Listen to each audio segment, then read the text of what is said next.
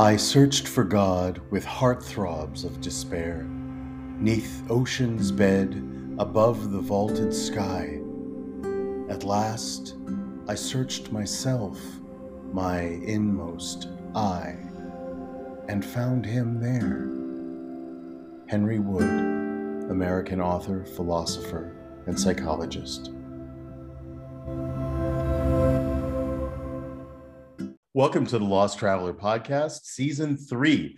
I'm your host, Henry Cameron Allen, and I am very excited to delve into part 2 of a great conversation around spirituality and psychology with Reverend Patty Farino and Dr. Dave Roberts. And they are the co-authors of the book, When the Psychologist Met the Minister. No, When the psychology professor met the minister. Yes, I was close. You're close. It's such a great book. And I hope you've welcome back, first of all.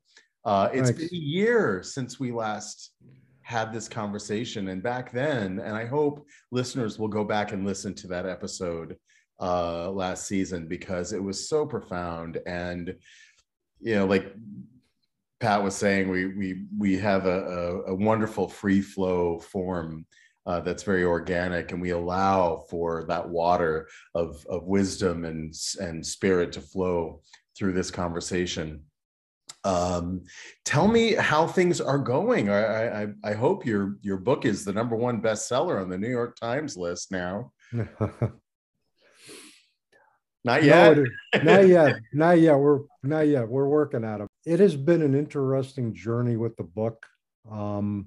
What's been interesting with the book is that the number of reviews we've gotten have been extraordinarily positive in terms of individuals saying to us, and these are professionals, students, for people from all walks of life, saying that it just opened their eyes and they're up to a whole different perspective on how to look at life and death and life after death.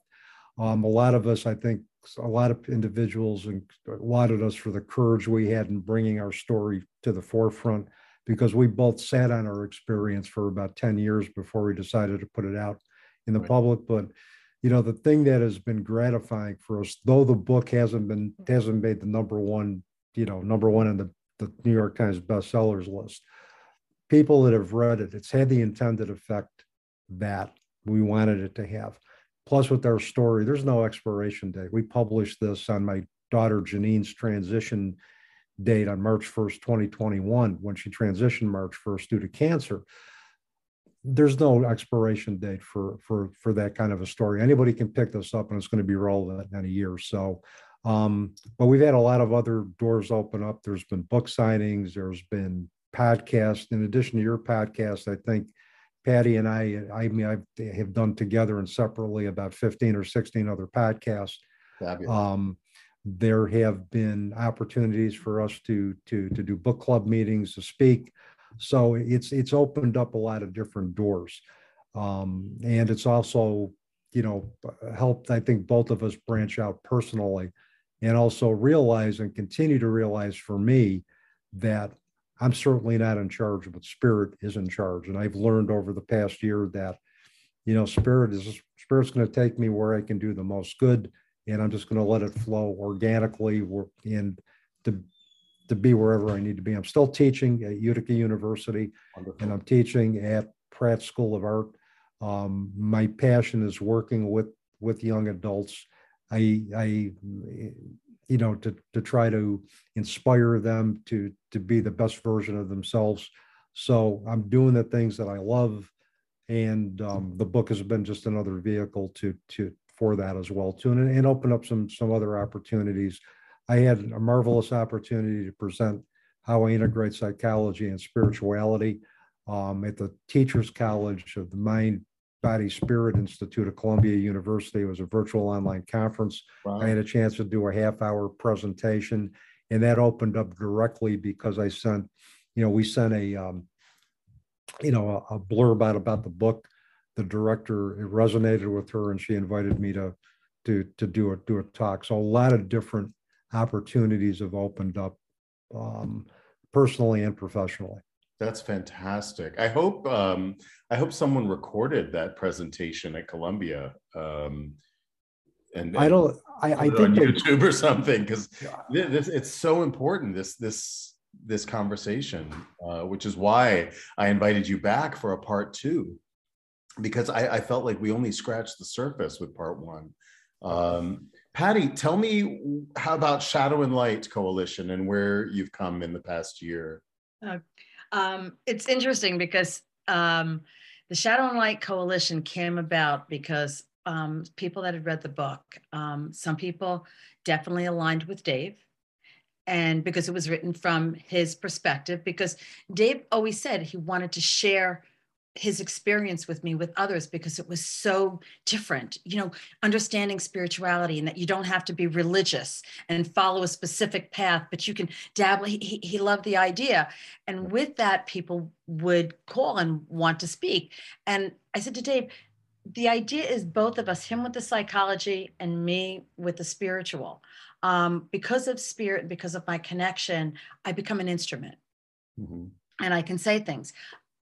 Things come through me. It's not like I'm coming up with it. It comes through. And I'm just like, blah, blah, blah, blah, and I'm like, you get that, right? Oh, yeah. How did you know? I'm like, I don't know. I'm just saying words. So with Shadow and Light Coalition, David and I work together in saying, let's open this up so that if anybody wants help getting through a challenge, or they're stuck in their life, or they want to have a better grip on the psychology, as well as integrating their spiritual practices or their spiritual questions. Yes, exactly. Or experiences that they never could work with. We've had people that immediately called up and said, we'd like to see you. So David came up with the idea, well, let's do it. There's nothing out there like that, where you have somebody that's got a psychology background and somebody that's all spiritual. I have no psychology background. And Dave does, Dave has learned about the spiritual. So if somebody calls and they're interested, it's on the page, Shadow and Light Coalition. And this way it helps them to decide. Dave does an evaluation. He speaks with them and has an idea of what they want, because that's more of the psychology, doing an evaluation. I jump in and it's like, okay, what's going to come through? And so sometimes they don't need to speak with me. Yeah. Mm-hmm. Intuitive, in other words, from your perspective. Yes. Mm-hmm. I mean, I think psychology also requires a certain amount of intuition about human nature and about behavior patterns that emerge that perhaps stem from the person's foundation. And I think it does, because a lot of times, I tell my students, trust your gut. And a lot of times they're going to be working with an individual. And I will tell them, that with certain individuals, you go by the book; with others, you throw the book right out the window. But that's where your intuition is going to come in. Whatever energy that person is emitting at that particular time is going to dictate the intervention that you do. And it may not be conventional, but again, conventional wisdom is highly overrated, particularly with the paths that a lot of individuals who seek services have walked. Is that traditional book stuff or theory does not work as well as an intuitive practice. And a lot of times, I tell them, trust your gut. Your gut is 99% of the time going to guide you to do the intervention that's going to be most meaningful and that's going to exponentially increase their awareness in the moment. I've been on a major transition throughout the last 3 years, I would say, with regard to my nutrition, and finding out from a firsthand experiential experience that your gut directly affects your mental health, and what you put into your body has a chemical reaction that's directly connected with your brain. And I've been starting to do some one-on-one counseling around nutrition, and I always come back to that phrase, trust your gut, because when you're in tune with what your body is feeling and how your body is reacting to the fuel that you're putting in it, you feel, one feels, I feel, I can only speak for myself, but I believe that with proper experimentation, which we shall all feel free to do, whether it's nutrition, whether it's spirituality, or whether it's your own psychology, to experiment with your own unique system so that you find that connection to self with a capital S as a whole person, right? Mm-hmm. I've been through that myself. Yes. I've been through the same thing myself. In fact, I'm going through it again right now. You both look great, by the way. Thank you. I've had too many acidic foods in me. Yeah. And I could feel it in my stomach. I had to be careful what I was eating. And I know I've been through it before. I've had Lyme disease. I've been acidic before.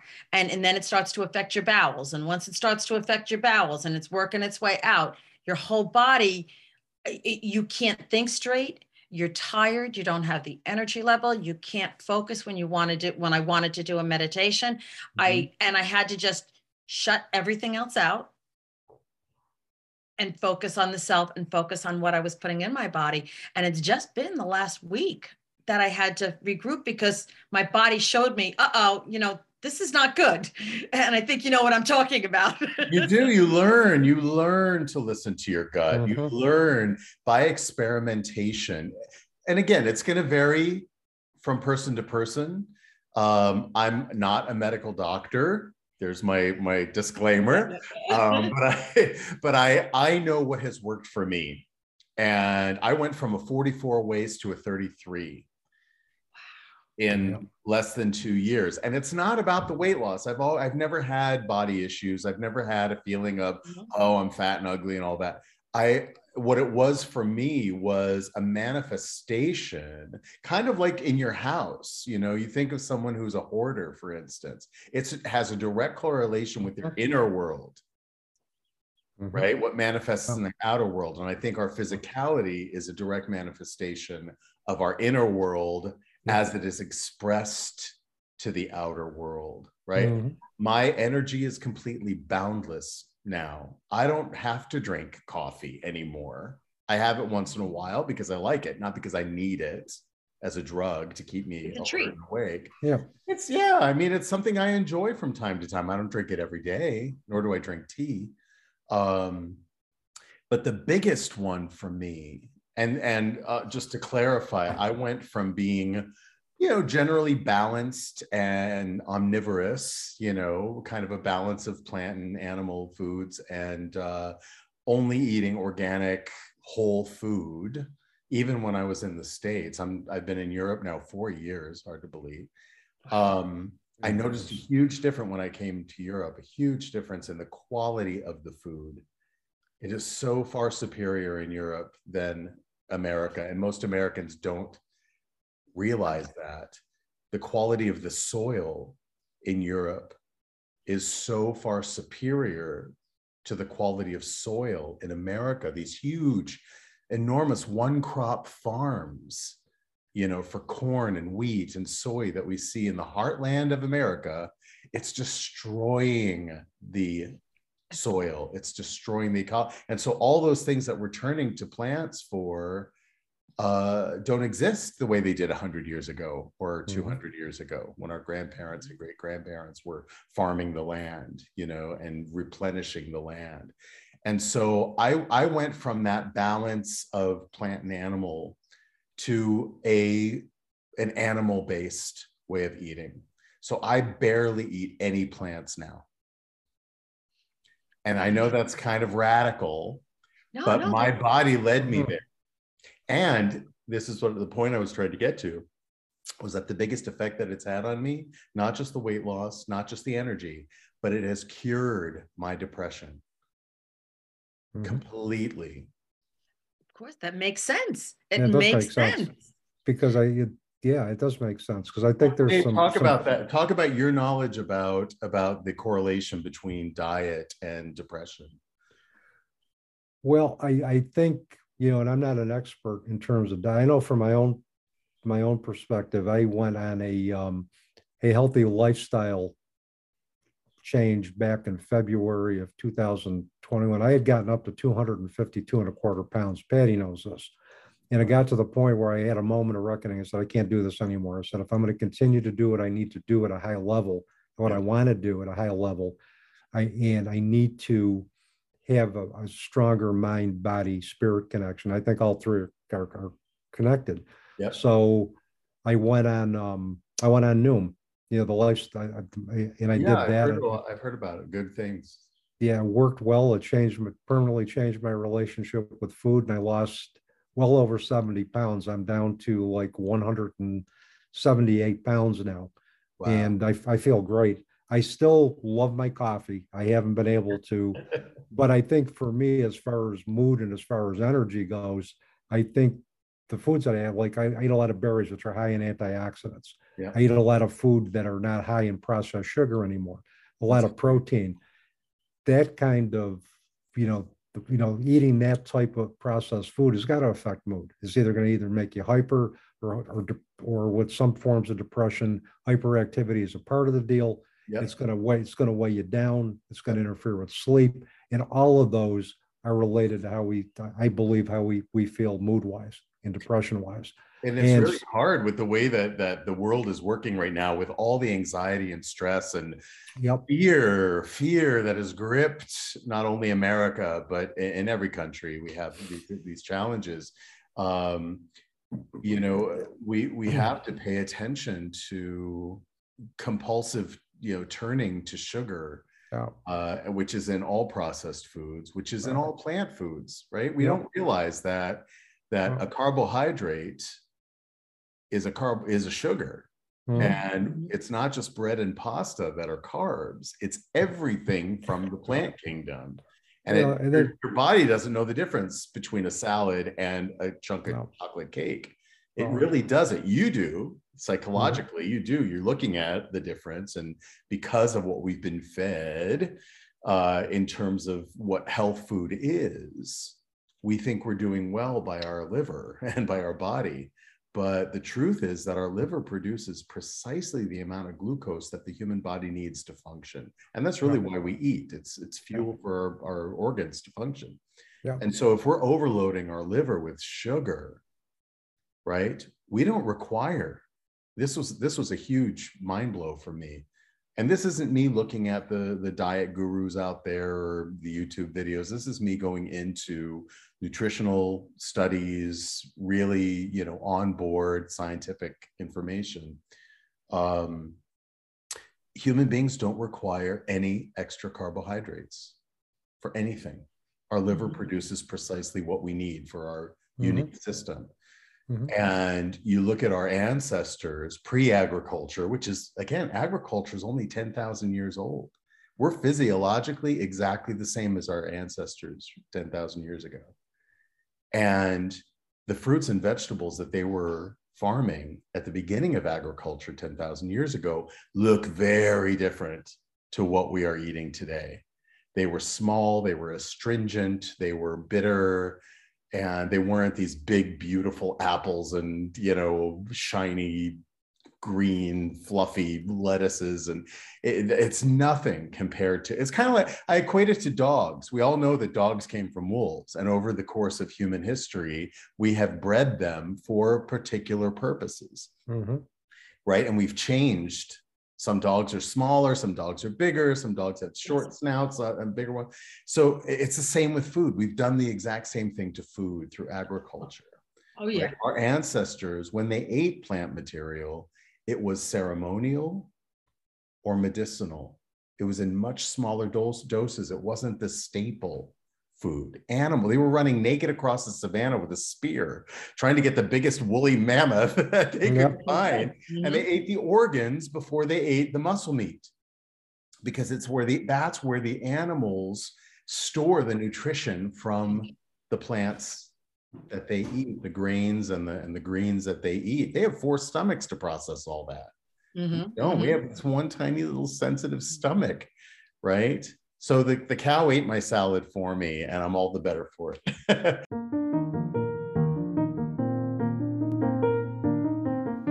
Your generous sponsorship and individual support of the Lost Traveler podcast benefits the Lost Travelers Club, a charitable project under the fiscal sponsorship of United Charitable, a nonprofit 501c3 organization.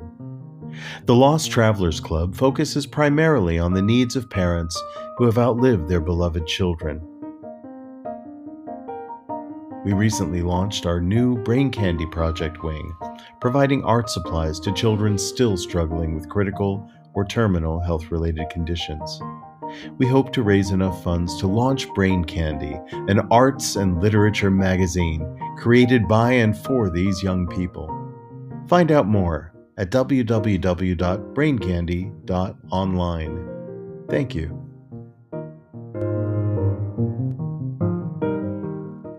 But from a spiritual perspective, talk a little bit, Pat, about the connection to nature and the cycles of nature that we as physical beings require the consumption of living foods. Oh, yeah. In order to sustain our own lives. Yeah. Basically, number one, the connection to nature. That's what the source put here for us to be a part of. The source, God, whatever name you want to put it under, but the creative source put the nature out there. Number one, walking out among it. Native Americans would go out and they would only take what they needed. They, the indigenous, and I say Native Americans, the indigenous people, they only took what they needed. Okay. So when they saw that bear that they were able to take down, and it wasn't, with bullets, it was with, like you said, the spears, the arrows, and they honored the animal before they would move it. They would thank that animal. It's almost like going back to that movie Avatar. Yeah. You take the time and you thank the animal for the sustenance that it will bring to the community. Or the plant. You can thank the plants too. There's no difference in terms of living between a buffalo and a Brussels sprout. They're both living beings, and we can express that gratitude for the life that they are sacrificing, or that for us to absorb that life into ourselves. Right? There's a responsibility to it. Well, something that I had read in this one book said that when they would go to take something from, they'd have a group of, let's say, blueberry bushes. They would only they would ask first and listen to their intuition, and they would only take from the biggest plant. They wouldn't take from all the little ones and grab everything, which is what our farming is now. You go in and you take a whole field. I'm in farm country now. And I see the process of them going through and stripping down. Yep. It's not a gratitude. So if that's just grown, just because it's a livelihood, and let's just say the person that's doing it is angry because they have to do it because they're third generation, but they really want to be in an office someplace. That's going to affect it. Yeah. Because that life form, that corn plant, that raspberry bush wasn't treated with respect and honor as it was growing. And so it goes in and it goes through machinery, it goes in the process. And by the time it gets to us, there's no nutrition that you're going to be intaking and taking care of the body. That's right. And it's the same with livestock, isn't it? It's exactly the same with livestock in these huge factory farms that are not treated well, that are not romping the grass in the sunshine. When a ruminant animal, and that means an animal that grazes from one space to another, they're not stuck in one barn. Ruminant? Yeah. Okay. Ruminant. Right? That means they're roaming.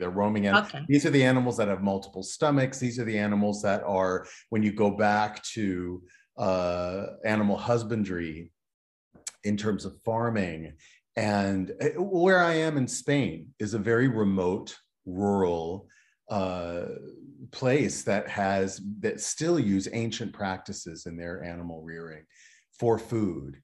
And whether it's goats or sheep or cattle, these animals, you see them romping in the countryside, happy as can be, right, in the sunshine, And they don't, they're not stuck in a barn, a dark barn with no sunlight, getting fed buckets of grain and corn and all that, and those things are genetically modified, right? And they're being fed growth hormones and other, things to supplement their food so that it makes them fatter. So it looks nice in the market, right? Yes. Yeah. People think that bigger is better. I remember when I was younger, chicken cutlets, you would buy a small chicken cutlet, and now they're like this. I won't buy the big ones because I know there's a GMO in there someplace. That's right. Well, and you can look at a steak if you eat red meat, which I think is key. Chicken on the totem pole of nutrition is actually the lowest in terms of nutrition. I've learned so much, and I'm so happy to talk to both of you about it, because I do think it has both spiritual and psychological implications, the way that we approach our food, right? You can look at a steak, and by the color of the fat, you can tell if it was grass-fed or grain-fed. If you see a steak, if you look at a steak behind the counter, right? And the fat is what we're told is supposed to be optimal, right? It's bright white, and there's all this marbling, and fat is flavor and all that. Well, if it's bright white and marbled, that animal was grain-fed. Okay. And if it's marbled meat, like Wagyu is, for a good example, is the highest end of meat that you can get now, right? But that's indicative of a diabetic cow or a diabetic animal if it's marbled. So you want the fat to be on the outside rim of the meat, not permeating within it. Think of us, we're made of meat too, right? Mm-hmm. If we had a bunch of fat going through our muscle, we'd be very concerned, right? And so to see ourselves reflected in the animals that we're eating is another part of this association and feeling a oneness with nature, right? If we saw that in a scan of our own muscle, we'd be really concerned, right? So we should be looking at that. If the fat, on the other hand, is only around the outer edge, and if it's from pale, like beige, to deep golden, that animal is getting more keratin. They have been grass-fed and grass-finished from birth to death. They are fed grasses and herbs out in nature. They're getting sunshine. And it's so clear when you look at that meat, right? It makes sense. That animal was eating. Sense, yeah. I mean, this is totally logical, but I completely had no idea until I started researching and doing my homework. And once I found that, and I started buying only the highest quality ruminant meats that I could find, in organs as well, that it took it to a whole other level. And people say, well, how can you afford to eat that way, Henry?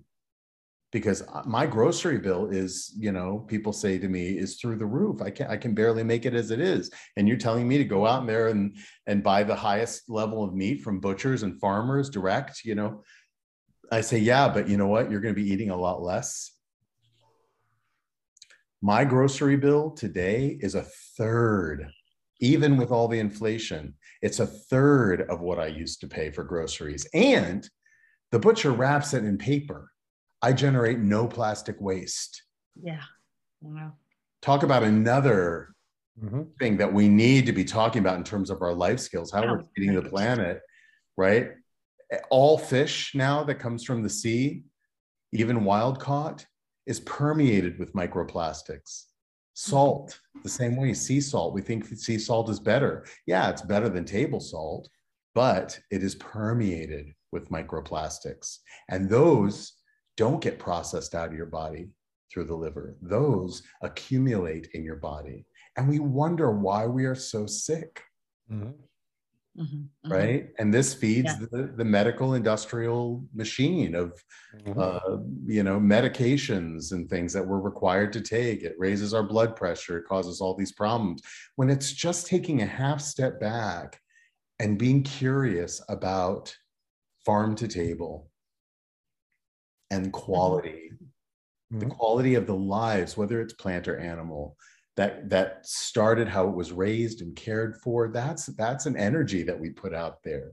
Yes. Right? If the farmer loves its animals, if the farmer loves their plant, their orchard, and the process and the cycle of nature that allows them to cultivate these things to share with the world in a healthy, wholesome way, that comes through, doesn't it? When you sing to your plants, they're healthier. Right. It's true. It's so true. I've been saying that for years, and it's so funny now about the meats. I've learned a lot. I at one point when I was younger, I had Lyme disease, and the doctor had said to me, my whole system was a mess, and he said to me, "I want you to read this book because I have AB negative blood.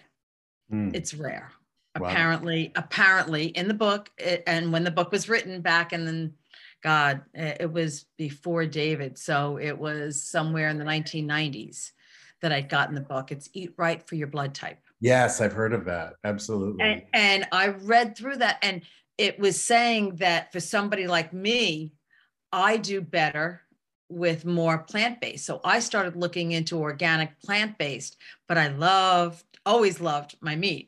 Right. I loved the carbs. I loved spaghetti. My husband's Italian. That was something that was, so I had to make 2 meals at one point. Yeah. One for me and one for him. Right. And I had to be careful about what I purchased and exactly what you're talking about. Yeah. When I was buying for just him, I could buy less and buy it organic. Than if I went into the supermarkets and bought their big family pack. Exactly. Well, which is wrapped in plastic. Hello. You don't and the styrofoam. It's outgassing into your food. Of course it is. Of course. My grandmother used to say, when you go shopping, I love my grandmother because she taught me a lot of foundational life skills. And one of the things she taught me when I was a teen, she would take me out grocery shopping. She said, do all of your shopping on the outer perimeter of the store because everything in the middle is poison. Everything in the middle comes from a factory, right? It's not a plant, it comes from a plant. Yeah. and it's processed. It's processed on one level or another so it could be boxed or canned. Or packaged. And there are many different ways of processing food. I mean, even the butcher, or the milk or cheese you buy, those are all processed. And so again, you have to do the best you can with what's available to you. But when you start this journey of awareness about what you are putting into your body, it's no mistake, that old adage, you are what you eat. You are what you eat. Food should not have ingredients. Food should be an ingredient, that my grandmother used to say. That's a good saying. That's a great saying. I love it. She had a lot of good ones. Balance, pain mitigation, range of motion, athletic performance, focus, memory, immune system support, and REM level of sleep. All this and more made possible affordably with no pharmaceuticals, no injections, or invasive treatments. Just socks, insoles, and patches made stronger with the tactile patterning of Vox Life products. Scientifically proven to work and guaranteed. Now in the USA, Canada, and the UK. Visit www.dianedinkmeyer.voxlife.com. That's Vox, VOXX, life. You'll be glad you did. In the same effect, another angle of it is when you're thinking about what you're putting into yourself, you're thinking of the self. You're thinking of the wholeness to make me well. What I'm feeding myself, it's about the wholeness. And that's another part of it, that it's not just about the food. You could be doing that and eating on the run, and you're not going to digest. You're not going to think about it. If you're just putting it together, it's really about living totally aware of what I am choosing to do for me. it's interesting because, and then you think back of the history, how it evolved from the 1950s. Yeah. You know, how it changed. My husband always has on Smithsonian Channel, Yeah. and now with Juneteenth, and talking about how the slaves really were the first mass producers. Yeah. The people, and when I say slave, it wasn't just the African American people. It was Hispanic, it was Native American, and it was poor white people. I've met one of my closest friends down here, her father, 11 kids, they were a sharecropper. Right. And they went to school. She's my closest friend right now, without shoes. Yeah. Her father said, you will go to school. This is the lifestyle that she lived right here in South Carolina. That everybody had to work the fields because that's what they ate, was what was from the fields. There wasn't a supermarket. And she's 71. So that's in our lifetime. So I have a theory too about how enslaved people survived. Oh, I'd love to hear it. The life that they had, because they were very, most often given scrap food. They were given the skin and the organs and the things that the white, people did not, the people who were enslaving them did not want to eat for themselves. Those were the scraps that were given to the enslaved people. And those are actually the better foods for overall health. Wow. When you think about the vitamins and minerals in liver, in kidneys, in stomach, in heart, lungs, tongues, brains, all those things that most white people will shudder to think about eating. I'm one of them. Chitlins, the intestines, all of those things are actually the optimal human food for the optimal functioning of our systems. Why? Because when those animals are eating those things that are hard for us to digest, grains and grasses and things like that, you can't pick up a stalk of wheat and chew it, or rice that's raw, right? Corn. Mm-hmm. Or corn. Those are very dried corn, especially. There are processes that they have to go through to make them even remotely digestible to the human system, right? Mm-hmm. And so as little as 10,000 years ago, when these vegetables, these plants were very, very different, our ancestors were not grazers. They were hunters and gatherers, hunters first. Right? So eating for your blood type could have that could have an effect on the balance of your particular system. And again, I'm not one to proselytize. I'm not a medical expert. I know from my own experimentation that what worked for me and for my system, and I'm not saying everybody should eat the way that I eat, but I am saying that I encourage people to experiment and find what works for you, and treat it as a sacred act. We are all part of the same mechanism. We are all one. Mm-hmm. We are not separate from nature, as we have been taught. Mm-hmm. Nature doesn't need humans. It's the other way around. Yes, we need nature. We require nature, and we require recognition to be part of nature. And so to approach it that way, in the simplest form, but to recognize that no matter where the geography of our most recent ancestry, we all come from hunters and gatherers, and hunters first. They would gather plants and take them in medicinal doses. Think of a tea, right? Or a decoction or a concoction of some kind that helps you when you're sick. Those are the medicines. Most modern medicines, even though they're synthetic, are based on plants medicines from all over the world. There's been a lot of study on this, breaking down those compounds, finding and creating the same compounds that are in the living plants in a synthetic form, and then selling it to humans as medicine. Mm-hmm. But when we look at our indigenous brothers and sisters around the world who are still turning to nature for medicine, tree bark, leaves, roots, shoots, right? All those things. And if we start to assimilate those practices into our own life and lifestyle, I think that's still possible to do, even in America. Mm-hmm. Oh, I'm in America. I take no medication. Me either. I have a natural healing book that when something comes up, I actually use the natural healing book to help me to figure out, okay, well, what's going on?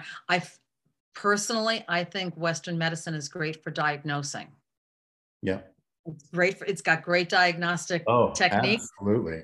And when you find out what it is, then go into the self, go into what am I feeding my body? How can I do this better? Because, you know, even 100 years ago, there weren't medications out there the way they are now. And now the Western medicine, I once had a doctor because I was very sick at one point in my life. And my doctor, when I was telling him, listen, I'm reading a lot of stuff on natural healing. How do you feel about that? He says, let me tell you. And Dr. Grimes was the most amazing doctor. He said to me, I was trained, and most doctors here in the West are trained with Western medicine. And Western medicine is about techniques. It's about medications. It's about surgery. It's about diagnosis. He says, we don't learn anything about the natural healing. He says, but when I was in medical school, there was one man a man that came from China, and he was an acupuncturist. Yes. And he said to our professor, well, have you ever tried using acupuncture instead of anesthesia? Right. And he says, well, if you want to try it. So they got permission, and there was somebody having a tonsillectomy. He says, which is a very painful procedure. And he said, he says, he gave this student permission to use his acupuncture, and everybody was involved. He says, I went and I sat in on that class. And he said, I watched this man spin a tiny little needle in this guy's thumb, and he went out under, and they did that procedure, and he woke up. When he stopped spinning, the guy woke up, nothing in result. And this doctor told me this back in the 90s. Yeah. Okay. Oh, yeah. Listen, when Cameron was going through his cancer journey, toward the end, for pain management, we went to an acupuncturist, a Chinese herbalist, and it changed the game. And I was kicking myself because I had been so ignorant, you know, and every hospital is going to be unique. They're going to be different. They're going to have a perspective. I do know that most Western medicine training programs do not approach nutrition at all as a healing modality. Some are starting to call what they used to call alternative medicine, right? Yeah. So acupuncture and herbalism would fall into that category of alternative. They're now starting to call it complementary medicine, which complements Western medicine. It's not an alternative necessarily, but it is complementary. Do you know much about that? What about your journey, Dave? Did you guys use any complementary methods in with Janine? No, Janine? We weren't aware of the power of complementary medicine. We weren't aware of the benefits that acupuncture could have for pain management. So it was really just traditional Western medicine-based therapy. Yeah. But so we didn't. I discovered the joys of complementary medicine post Janine.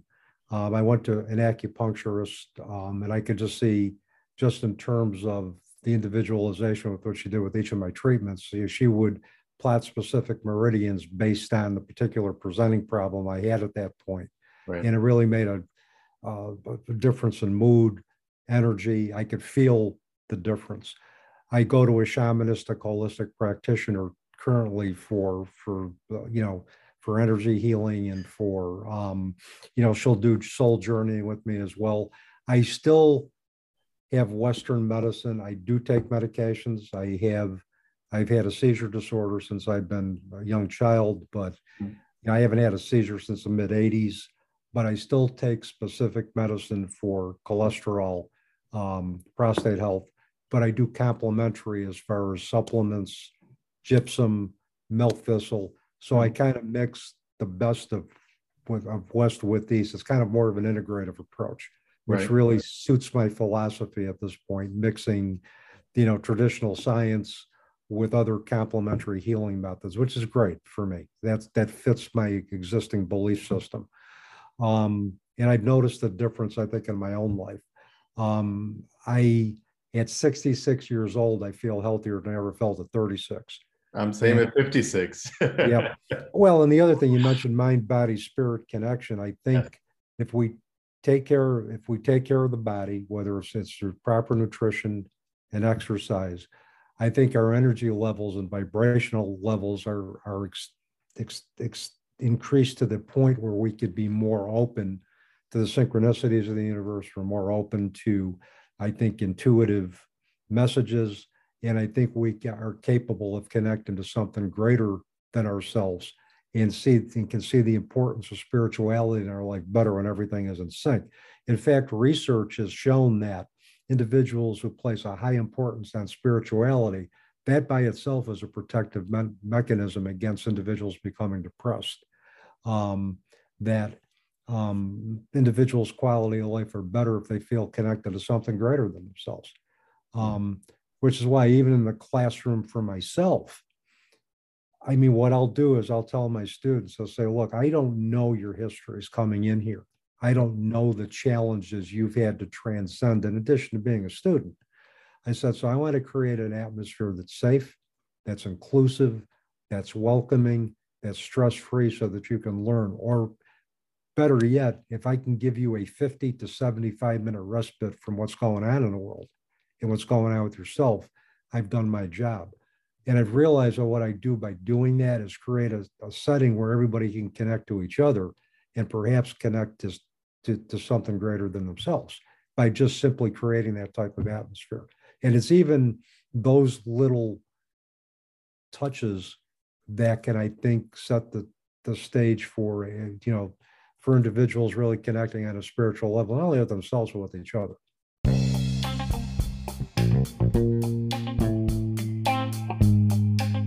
A guy wire is a tensioned cable that is designed to enhance the stability of a freestanding structure.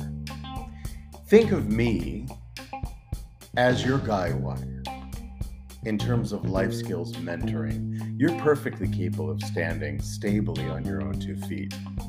But I'm a cable that can enhance your stability. I'm available for individual or couples counseling, life skills mentorship, child loss grief support, LGBTQ+ support. I can also officiate weddings, end-of-life ceremonies, baby namings, invocations, or whatever guidance you may need. I serve all genders, all ages. Sessions are affordable, discreet, private, and conducted online. Find me at guy-wire.org. Book your appointment today. Well, and that's the common ground we all stand on as human beings. That's universal. It doesn't matter where your ancestry sprung from. It doesn't matter what life you were raised in. I hear in my clients a lot of people going back to the excuses of their own limitations, saying, well, that's how I was raised. My comeback is, well, who's raising you now? You are. You're raising your own inner child, right? You have the opportunity to heal. But here's the other thing too, is that we can empower ourselves to take a look at how we were raised differently. Yeah. We can empower ourselves to do that. I mean, I can share something very quickly, if that's okay with you guys, in terms of Patty. And Patty and I talked about this anyway. And I think you remember in our book, when I talked about basically the shadow of my father. My father had left when I was 5 years old. Yeah. I looked at his leaving at that point, as any young child would look at, as an act of abandonment. I thought he did not love me. I thought he did not love my mother. And with Patty's guidance, almost 55 years later, I realized that his act of love was actually his act of abandonment was actually an act of love. he could not stay in a traditional marriage. It was not inherent in his DNA. Mm-hmm. His family history, thanks to a cousin that I found on my father's side through pure serendipity. Wow. Is there such a thing? Yeah, or synchronicity, or the divine, synchronicity. the divine plan, however you want to look at it, whatever your belief system wants you to look at. She filled in the blanks of our father's side of the family. Is that my father's side of the family, there were individuals who were not capable of emotional attachment. They had a history of alcoholism, they had a history of mental health stuff going on. But the bottom line is when you demanded emotional attachment, they'd leave. And my father, once emotional attachment was demanded from him, he left. But once I began to understand that, I was able to, with a ritual guided by Patty, end up forgiving him, which I believe liberated his spirit. So powerful. Well, this gets even better. Okay. This gets even better. I think when we open ourselves up to understanding that we're all on Spirit Central Time and that Spirit is in definite control, and when we open ourselves up to the synchronicity that the universe will show us, we open ourselves up to synchronicity on a whole new different level, particularly when we're releasing any expectation of having more than we got. I had been raised as an only child for 66, I was an only child for 66 years. The wonders of ancestry.com, mm-hmm. My cousin got in touch with me and said, I think we have located somebody who is a sister. And she goes, we're pretty sure that you have a sister now. Wow. And apparently the DNA analysis that they did, that was done, was the fact that we were definitely brother and sister. And this was from another relationship that my father had. So we got in touch with each other. And we have had a great relationship. I have discovered more DNA family. I have not only a sister, but I have a niece, I have a nephew, and I have 3 great nieces, all out in New Mexico, the great state of New Mexico. And so essentially, my father was the gift that kept on giving. After he had left when I was 5 years old, and he still is. I had always wanted him to be a father to me, and I wish he could have been a father, but he couldn't. The human experience that he lived did not allow him to do that. But in spirit, he has been a father to me, and that relationship has continued. It has been stronger. And I love him now as much as the mother who raised me for all of my, and I'm getting a chill just talking about this. So I'm kind of sensing he's around. But that's something that, we can be empowered to look at what's happened to us differently. But the other piece of this is that, and this is all where the synchronicities, if Patty hadn't introduced me to Crow medicine during our initial, marathon conversations, and Crow is honor the past as your teacher, honor the present as your creation, and honor the future as your inspiration. If I hadn't committed to looking at my father's past and looking at it from a divine perspective, which Crow teaches us to do, had I not done that, I might not have been as accepting of my sister. It might have taken me a long time to get beyond that, because I would have been looking at the rules of human law, which is, thou shalt not commit adultery. And what I looked at is that my father's way of spreading love was physical. It wasn't through emotional attachment. It was through his physicality. And that's how he showed his love. And this was, again, through conversations that I had with Patty that were ongoing. And but is that once we open ourselves up to synchronicity, if I can, impress that to your listeners, the universe opens up in ways that we never even expected. Well, and this is all about universal life skills. How do we get through not only our time, but every time, past, present, and future? We have that capacity. We know that time and space are not constant. We know that all of them convene together. We live in our imagination. Anything that is in the past only lives in our imagination. Mm-hmm. Anything that lives in the future lives only in our imagination. The only thing that really in existence is this moment right here. You know, we tend to forget that as we are growing up with our parents, we are witnessing their growing up. Mm-hmm. Mm-hmm. They are learning, they are growing, they are dealing with the skills that are in their toolkit at the time. And if they had the capacity to do better, they would have, right? But doesn't that lead us then to a different state of consciousness where we often learn from our parents who we don't want to be, mm-hmm. or the skills that we need to ramp up in our own journey with other people. Patty, would you talk a little bit about this Crow journey? Because is that on your Shadow and Light Coalition website? Actually, no, that comes from a book written by Jamie Sams. Okay, I'll put a link in the description. Okay, Crow is basically in Jamie Sams' book, Medicine Cards. She talks about Crow. And the reason that Crow became important to me personally, when I was first introduced to this, I had done a workshop with a gentleman by the name of Sparrow Hart back in 2005. And when I was at the workshop, he hands this book to me. Well, everybody had to pull a card. And it was the very first time I was ever introduced to it. And when I pulled the card from the deck, I pulled Crow. So what happened was we went around the circle again, and the gentleman in front of me had to read Crow to me.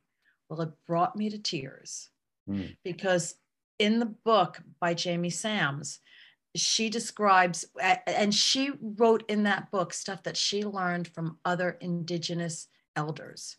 Mm-hmm. She went around, I would say, the Northeast, North America, and she met Indigenous elders that taught her different things, and she prayed on it.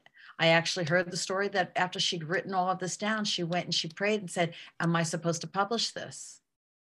And she had a miraculous sighting. This is what I heard on, this is all hearsay. I don't know directly from her, but she decided, yes, I'm supposed to, because remember, the Native Americans didn't share their culture with us.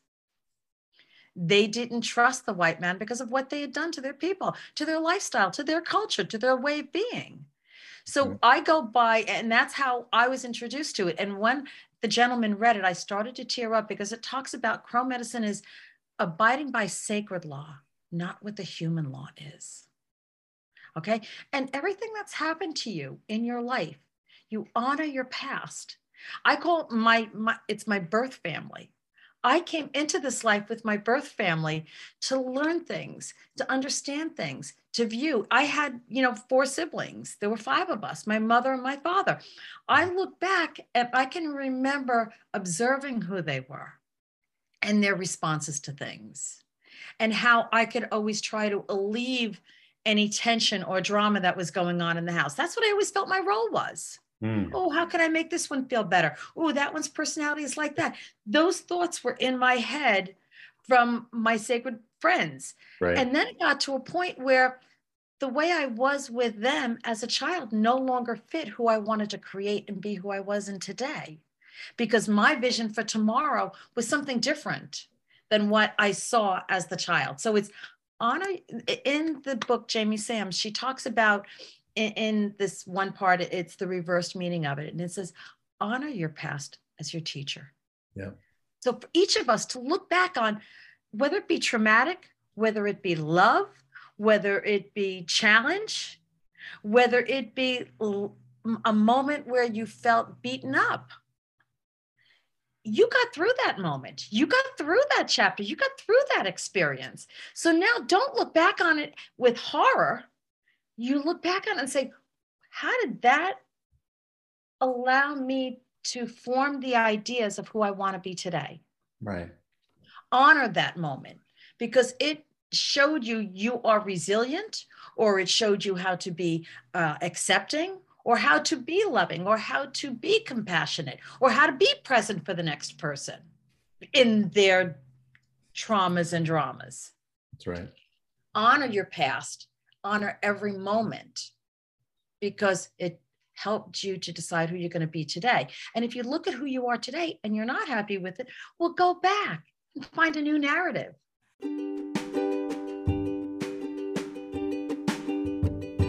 Shadow and Light, LLC, was established by Dave Roberts and Reverend Patty Farino, co-authors of When the Psychology Professor Met the Minister.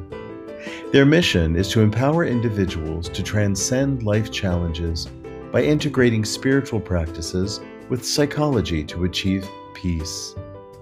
They are available for individualized spiritual counseling, virtual or in-person presentations and workshops to universities, organizations, and other interested groups, virtual or in-person book club meetings.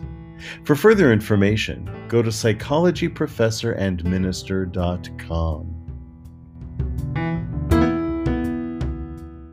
So where do you want to be tomorrow? Do you always want to be where you are today? And that's, I think, a big thing, especially for the young people with the high rate of suicide, for mass, I hate to say it, but those moments where they're so angry that they go in and they take other people's lives because they are not in balance and at peace with themselves. Right. No matter if they're a 70-year-old man or a 20-year-old. Right. They're not at peace with themselves. And it's because of something that they're carrying with them from their past. So if they could find a new perspective on what they came through, the whole thing of Juneteenth, it's looking back, and we want a new narrative. Those people, those ancestors persevered through something that they had freedom at their fingertips, but they had to wait for a president to actually come into Texas and say, this is it. You release them. You are part of this union, and we no longer will allow slaves. We already freed them, and you're not following what we have we've directed you to do. You know, I think we should all be celebrating Juneteenth, because you look at the impact that those enslaved people, the descendants of those enslaved people, have had on culture. Yes. On the development of humanity, right? And what has been really living in me over these past few months, especially leading up to Juneteenth, but also a little bit before, a couple of years ago, I signed up for to support a YouTube channel called Home Team History, and it's all about African history. Really? It's the cradle of humanity, East Africa. We all carry that DNA of our common, that's our common ground. That's our motherland. That's all of us have a vested interest in Africa. And recently it was brought to my attention that there's a young man, 28 years old, in Uganda, who has felt a calling to rescue children from the streets of Kampala, which is the capital city of Uganda. And practically single-handedly, he's caring for 34 children that were orphaned, the products of child rape, the products of abandonment and abuse, and he's rescuing them off the streets. I get tearful thinking about it. And a mutual acquaintance put me in touch with him as a mentor, as I guess a father figure in a way. And, you know, I don't ever want to be in a situation. I've worked with indigenous communities in Fiji, for instance, and I've worked with others around the world. And I don't want to be the big white American guy saying, all right, little brown people, here's how you do it, the American way. It all has to come out of who they are and their own biographies. Yep. And if I can, with the tools that I have as an individual, with African roots, as we all have, I deep dived my DNA, and I was able actually to identify some of the tribes in Kenya, Tanzania, Uganda that my people sprung from before the diaspora out of Africa. And so I've found a vested interest, and to me, a degree of obligation and responsibility to find a way to support my brothers and sisters wherever the opportunity arises in Africa, because they are the future, these children who are left for, it's in Kampala, it's actually illegal, and you will be thrown in jail if you are caught giving food or drink to street children. No way. vulnerable children. And he does it anyway. But Wow. he has, out of nothing, created an exceptional movement, I think. And there are many other people. There are many churches who are doing similar work. There are other individuals who feel called to this work. He was the one I was guided to.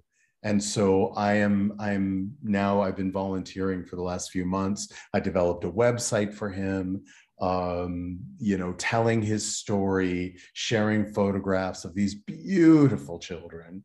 And he wants to provide a foundation under their lives for the future. They are the future of Uganda, these children. They are the future of Africa. They are the future of the world. And how can we give them the springboard, right? The foundation is everything. And we can only look to our own foundations for reference, each one of us individually, and say, okay, these are the tools that I've gleaned. It wasn't easy to earn these tools, but I have them. And so I can bless my ancestors. I can bless them and thank them for, and my parents for the lack of tools that they had in their time, right? That gave me the tools that I have in my time, that I can then pass along to the next generation.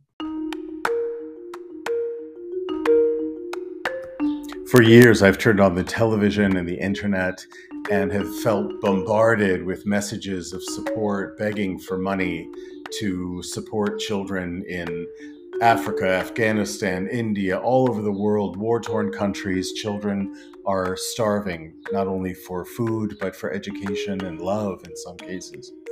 I recently connected with Desire childcare organization that transforms the lives of orphans and vulnerable Ugandan children in Kampala and Mukono by providing wholesome food, housing, healthcare, and creative arts education from early childhood to adulthood. Won't you join me in helping save orphans and vulnerable children? We can do it together, one organization at a time. I chose this one. Visit desirechildcare.org for more information. Thank you. So as we wrap up here, I can't believe an hour has passed. Another amazing conversations. As always, I ask to reflect back on the things that we've talked about.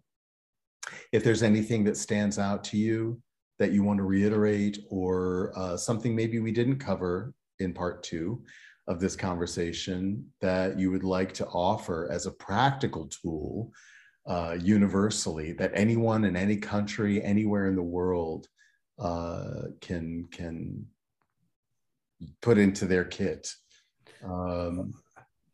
I think for me, the whole discussion about the past, a lot of times we get focused in this society on living in the present and mindfulness, and I get it, it's important, but every decision that we made in the past, our background, I believe, dictates what we do in the present. It's like one of the teachings from my favorite book on the Afterlife of Billy Fingers, is all roads lead to, ultimately, I'm not paraphrasing this, all roads ultimately lead to the same place, the present moment. I mean, every decision that I've made, everything in my past history has dictated the person who I am today. We can't deny our past, because to deny our past is to deny our existence. And we can't do that. You know, we need to honor the past literally as our teacher and for what it stands for, and look at it for what it can teach us, not for looking at it with regrets on things that we should have done. And that goes back to not only your past, but your parents' past and their parents' past, and all the way back to our common African mother. All the decisions that were made, all the choices that were made have led us to this conversation in this moment. Absolutely. Right? There's a study called epigenetics that talks about how our DNA carries ancestral memory in it. And that is so important to all of us become historians and find out why we are the way we are. It's a culmination of generations upon generations of people and choices and situations and tools. Thank you for that, Dave. You're welcome. What about you, Patty? Thank you. Oh, reflecting back on just this conversation, the one thing that came in every point that was brought up is nowadays, because of social media, the younger generation are focusing on how I look out there. And it's not about how you look on there. Be the author, be the writer, be the main character of your own book. Think about how much time you take to go and sit and look up at the stars and think about, and in that moment, that's where you think of your ancestors.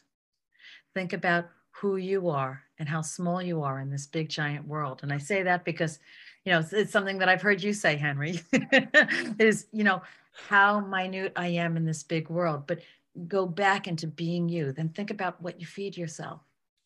Think about how you feed yourself. Think about the choices. Think about the self and how you are writing your book. And then look at the people and the characters that you have in your book. What drama they bring in, what love they bring in, what experiences they bring in, and be sure of who you are in the midst of those characters. So for me, and even when Dave was talking about finding his sister, he had to find a new narrative about how he was going to be. He's now not an only child. 66 years as an only child. A lot. And now family means something totally different. I've seen this man evolve since his sister came into the picture. Big time evolve, right down to how he treats his family, his sons, his wife. And I've been witness to that. Even how he's treated, that has all changed just because he is not an only child anymore in his relationship. And he looks at it as, I've changed, I've evolved, because he started looking at his own book. You looked at your own book and you said, I don't like the form that my soul and my spirit is existing in. So what do I need to do? You started to focus and look at yourself. And thus, 4 years later, a huge evolution. Huge. In your story.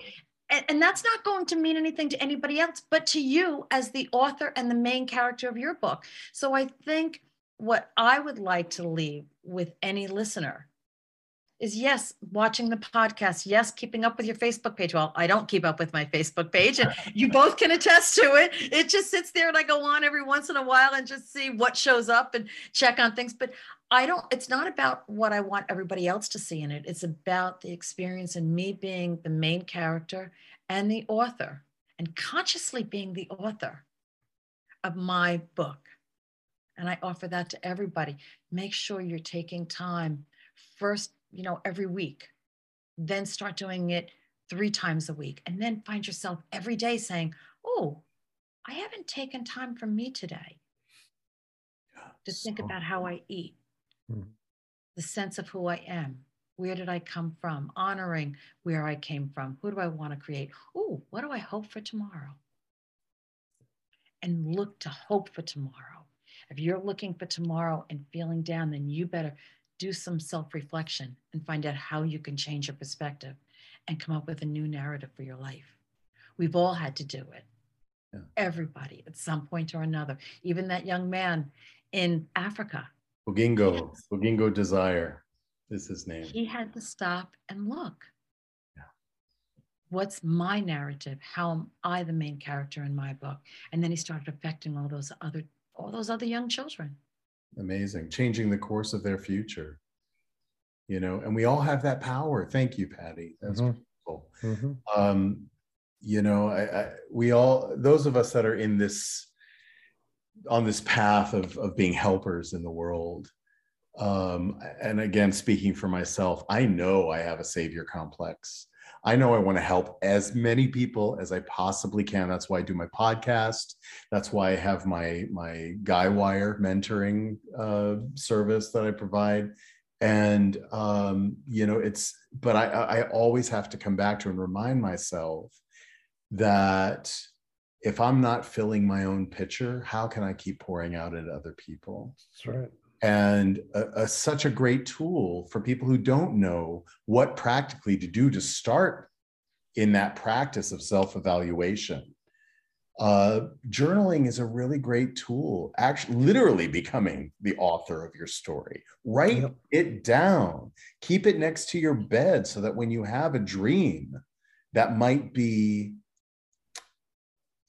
have some kind of wisdom or message in it, jot it down, wake up and jot it down, go back to sleep, or if you carry it with you in a little pocket-sized notebook, keep it in your pocket all the time, because you never know when you're going to be hit with inspiration, right? Jot it down and literally become the author of your own book. All the books that we've referenced, by the way, as well as links to the Desire Childcare Organization in Uganda, I will put in the description below so that our listeners can explore all of the tools that we are learning from.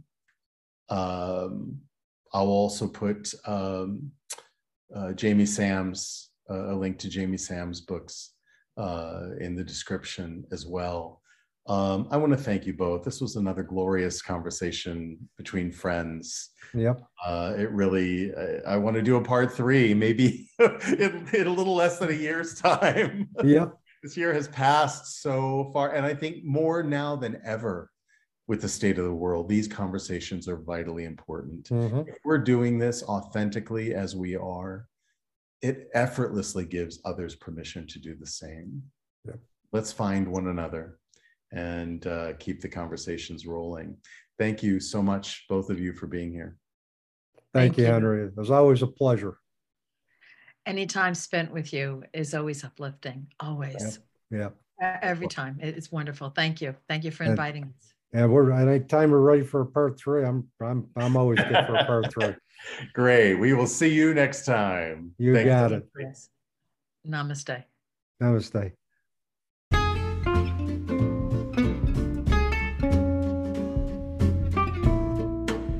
You've been listening to Season 3 of the Lost Traveler Podcast with your host, Henry Cameron Allen. Visit me online at www.henryallen.org. Thank you to all my guests, and thank you to my listeners all around the world. I couldn't do this without your support. Let's keep striving for a better world together.